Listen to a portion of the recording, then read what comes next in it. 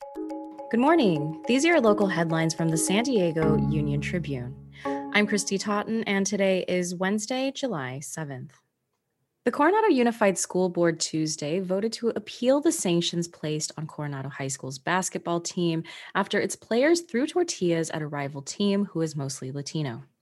The tortilla throwing incident took place after a June 19th Division Regional Championship game that Coronado won 60-57 in overtime.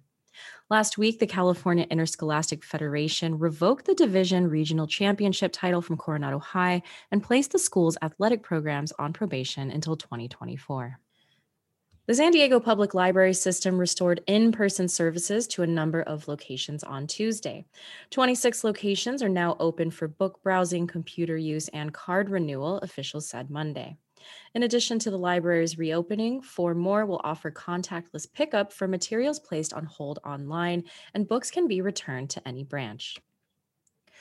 The San Diego Humane Society took in 80 stray animals on Monday, many of which the agency says likely ran away from their homes during 4th of July fireworks.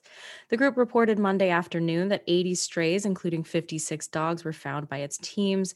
Anyone who has lost a pet is advised to check San Diego Humane Society's Lost and Found Pets page at sdhumane.org. You can find more news online at san diegouniontribune.com. Thanks for listening.